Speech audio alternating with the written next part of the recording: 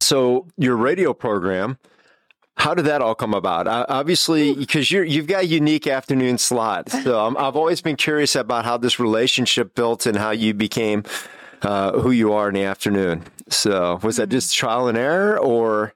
Yeah, I think so. I mean, I was on the air with Tim Thompson for a long time, and he was super fun and great to be on the air with. And then some of our roles changed, and Justin, Paul, who came in, and we've been on the air together for 5 years now. And it's just been, I was just saying, like, I've never had a brother, but now I have one. And Justin, you know, he's very creative and very, like, the things that he thinks of doing, I'm like, I would never in a million years even know how to begin to pretend to think about that. He's so incredibly creative. And so he knows how to take it and then, and craft it. And then, like, I'm the reactor. Like, a lot of times he won't tell me where we're going because he wants a genuine reaction. And so, like, we just work really well together. We have a great chemistry. And it's just. That took 5 years again. It did. I mean, we had it immediately, but one thing that I thought was really interesting is that, are you guys into the Enneagram at all? Do you guys get into the I've heard of Enneagram? I've heard somebody say that. It's a personality thing. And so once we realized, like, more of what motivates each one of us, like, he's motivated by excellence, and I tend to be motivated by feeling safe.